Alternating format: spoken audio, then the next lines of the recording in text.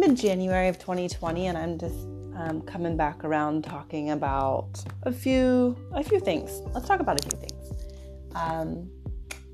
I just listened to a great podcast interview of Toy Smith with Barry Tesler, and Toy was talking about what it really means to be an entrepreneur and provide.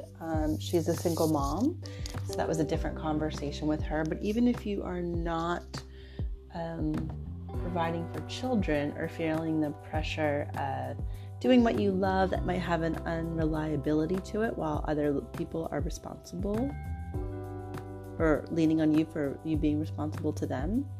I really liked her conversation about determining prices and worth, and how she said, oftentimes people just find pricing haphazardly because they don't really know what their business costs, or they're really afraid to do the budget of their life that they really want. And I was like, oh, that's so true. Like, oftentimes, well, I don't know. What do you do? How do you handle your finances? How do you handle allowing yourself to expand and change? That is really the thread of this podcast chat here for you, is about change. So Toy Smith does website development. Barry Tesler is a financial therapist. But I really liked their conversation because it threaded together for me a bunch of things that I have that I'm contemplating right now in my life. One of them I'll be announcing is that my online class, Sit in Your Center, which was originally a 3-month class, is being shortened just to the month of February.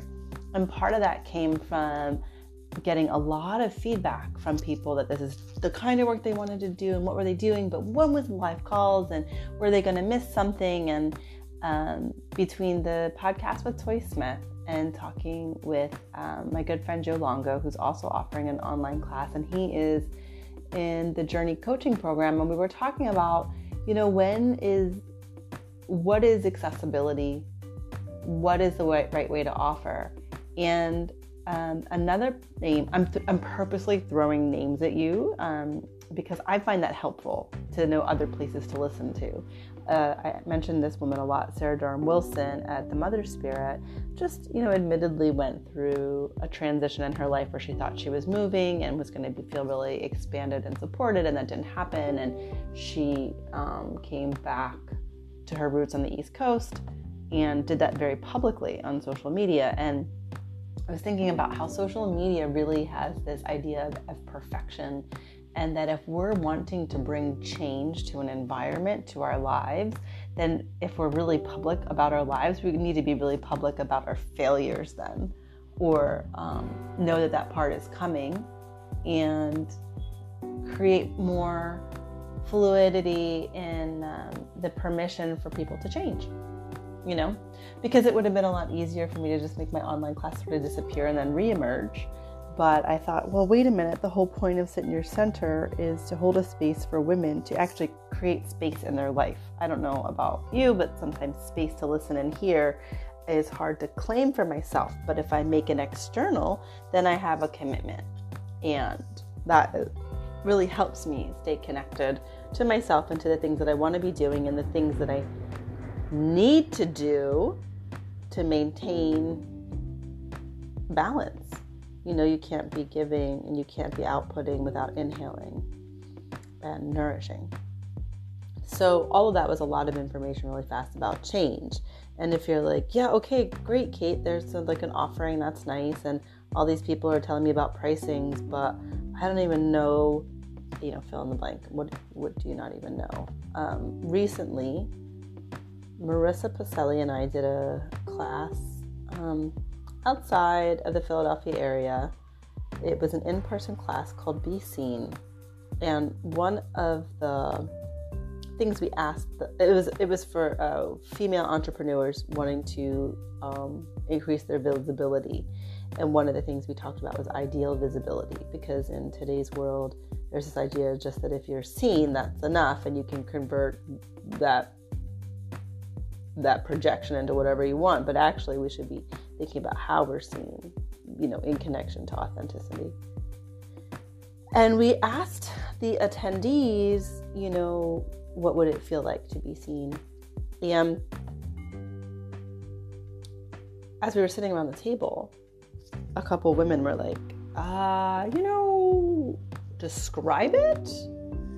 And I was watching them, and I said, you know what? This is the skill I'm giving to you in this moment.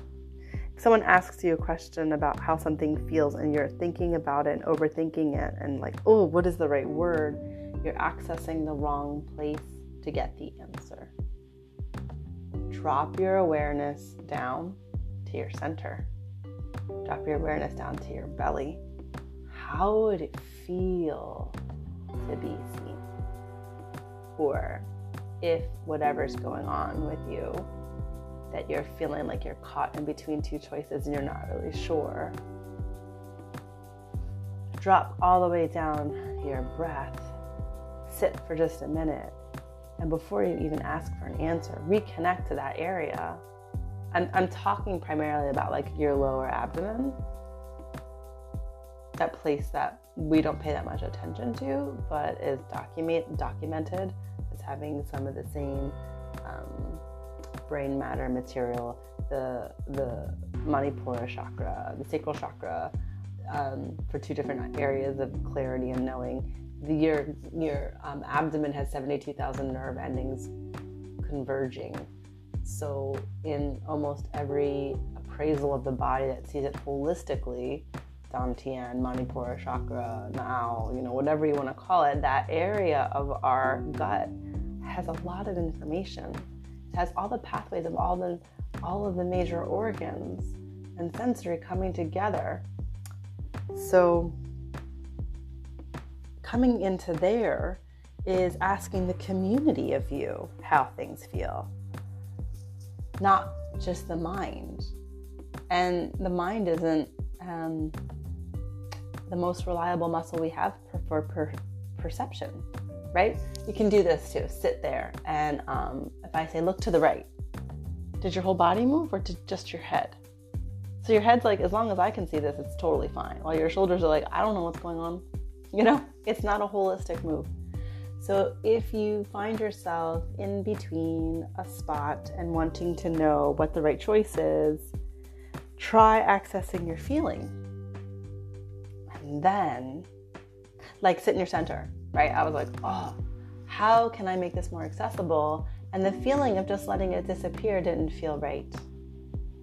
The feeling of, and what I did is, this is why it's also important to have people to talk to or some sort of community, is using my resources and bouncing my ideas and reorienting and looking at my mission statement of it. I was like, oh yeah, that feels great. We'll do February. And I hope, you can register now if you want. I would love to see you there. But, and I keep using the word but, I'm trying to get that out of my vocabulary. And whether you choose sit as your community in a world that will quickly isolate you, remember that there are most likely some people around you that are more supportive than you realize. There are communities that you can put yourself into, and you have a community of perspective inside of you. Use it. And even if you don't need, just like building a community, you don't only want to go to the community when you have questions or need something. You also want to sit in the community when you can give back. The way you can do that with your body is give it back to your giving back presence. So you can just sit, drop that awareness back down into the belly, come back into your center, and see if you can breathe. Sometimes if I'm too stressed out and I'm in the city, it's easier to do that outside. Play with that idea of where can you drop back in and just for a minute go, oh right, I am here. And that's miraculous enough. Have a great rest of your day. Thanks for listening.